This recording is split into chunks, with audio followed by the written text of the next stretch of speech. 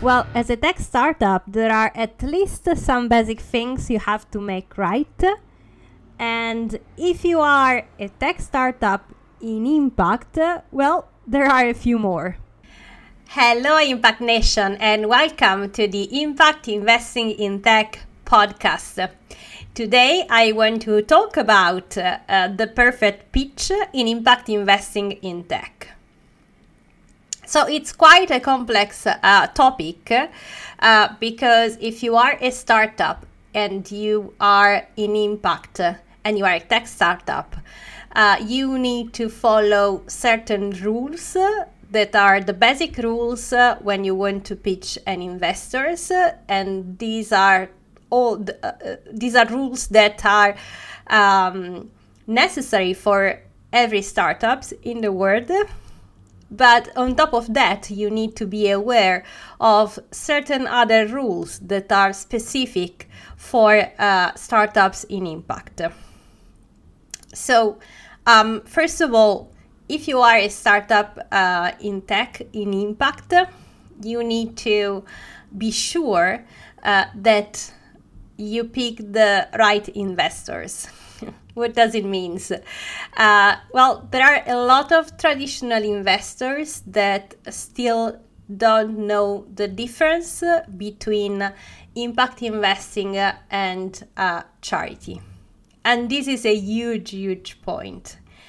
There are investors that are impact investors and they already know this difference.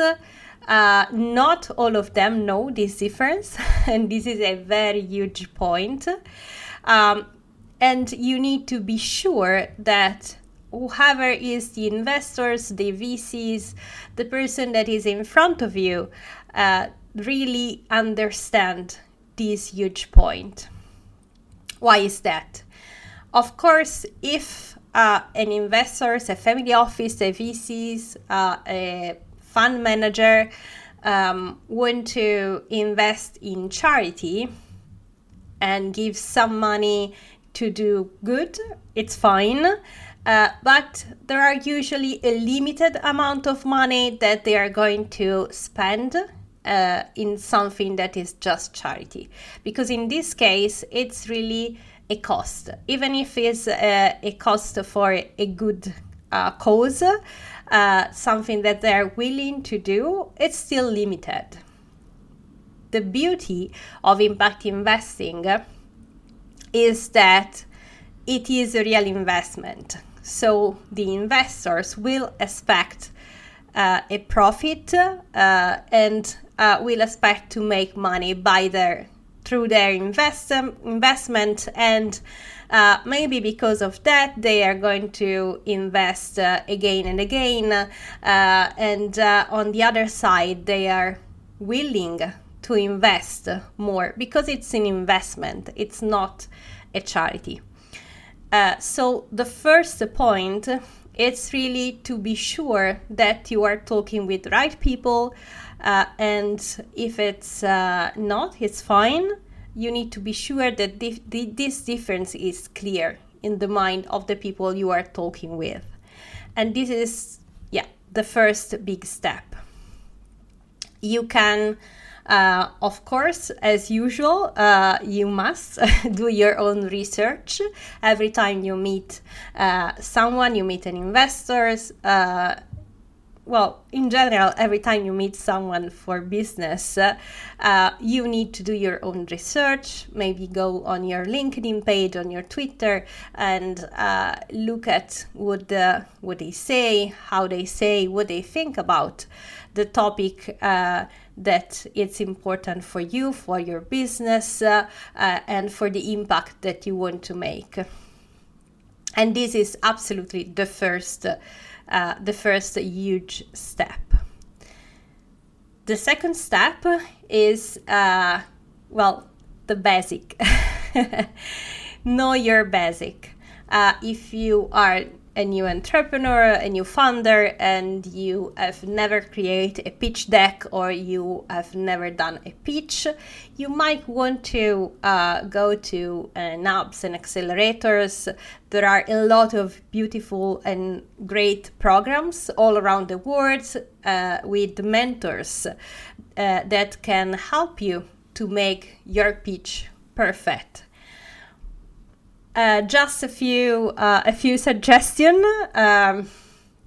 Well, first of all, when you go to an investor, you need to understand that if they are investing in startups, they already know that 80% of the startups are going to die. So I'm not saying it will be yours, but it's an important point to understand. Because if you understand the mentality of an investor, you can understand why they invest in certain startups and why they do not invest in others, and the money they are willing to invest in. Secondly, another huge point when you are an investor is to look at the team. And most of the time, especially in tech startups, you want to have a team that you really believe in, even before to think about the products, the market, that are all important. But the team, it can make or destroy a startup.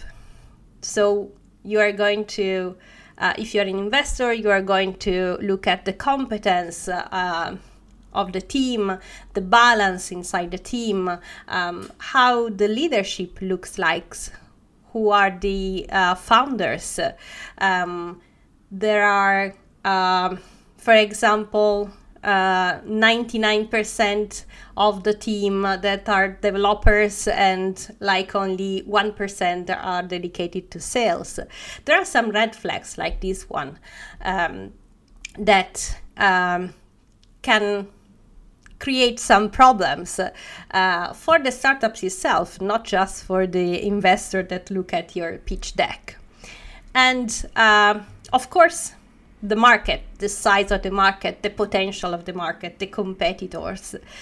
There are all important things that you need to know in a very clear way, and you need to be prepared to answer to all these questions, and you need to put some of this information in your pitch deck as well. The traction, of course, is another huge point.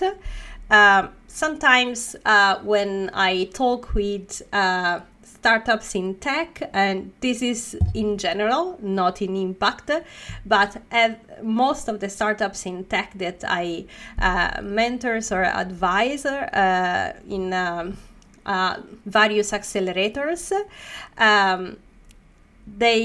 not all of them, but a lot of them tend to go really deep into development, into the features, into all these stuff that they are good, but they are not the major point. Usually, you want to be slick. You want to do what is called lean startup system. So you want to start with less features, but you want to start immediately. You want to build your community, create the traction, show that the users and your community is growing day by day. Even if the product is not perfect yet, it doesn't need to be a Ferrari. Just a small scooter that works on the basics is great, but the traction is really the major point when you are going to ask the money. It's better have a very simple product that it works with a solid business model and a strategy, rather than have a Ferrari and no user at all. So better a scooter than a Ferrari. And of course, the vision. The vision must be the focal point of what you want to do, and you need to show in a very clear and easy way what's your vision and where you want to go with your startups. The monetization strategy is also important, and you also need to keep in mind that, well, a deal is closed when the deal is closed, when you have the money in the bank. So even if you do all the steps right and you have a nice chat with some investors, until the deal is closed and done and the money are in your banks, don't relax and keep pushing, keep showing around. And about that, well, when you do a fundraising as a startup, this is a full-time job. And this is another huge point, especially in tech startups. You can't think to do too many things around. If you are the CEO and you are the one who need to raise money, this is your main job, and you need to be 100% devoted to this job. When you go in front of the investors, this is another story. So, of course, the pitch deck is important, but when you go in front of an investors, you need to be really clear, really short, really concise, especially if you think about when you are in a networking scenario and you have just a few seconds or a few minutes to explain your company. You can't pass say in front of someone for like half an hour and try to explain what to do. It means that you do not really know what you're doing or what you're doing is too much complicated, and if you can't explain in a few words how your users can understand in a very easy way what you are doing. So this is a major point. On one side, the less you talk, the better it is, because you can always say something that people don't like, and this is something that you really want to avoid. On the other side, you want to say the right words. So you need to really prepare yourself a lot before meeting, arrange a meeting or goes in a networking situation. So in like 30 seconds, you need to be prepared to say, what does your company do? How big is the market? And how much traction you have? 30 seconds, just a couple of sentences, and that's it. Really clear, really to the point. And I'm not saying it's easy, but it's really, really important. It's one sentence, clear, easy to understand to people that has no previous knowledge. I always say, put this example, if you go to your grandfather or grandmother and they can't understand what you're saying, it's too difficult. Everybody with no knowledge, no technical background, need to understand what you're doing and need to be excited of what you're doing. And again, it is a huge task and require a lot of work and a lot of thinking. So, of course, if you have a little more time, you can add your unique insight. You can talk about your team, how you make money, and obviously how much you want if you are in an investor meeting. This is one of kind of a huge point. But overall, this is really just the basics. And if you are a founder in impact, your task is not done. The first task we have already talked at the beginning of this episode is to be sure that people understand that you are not a charity, but you are a real company for profit and you make an impact. The second huge task is to show in your pitch deck and to be prepared to explain again in a very simple way how you measure your impact, because this is a huge controversial topic. They have tried to answer to this question through the ESG criteria. I don't think they are fit for a startup in tech in impact. I don't think they are good at all.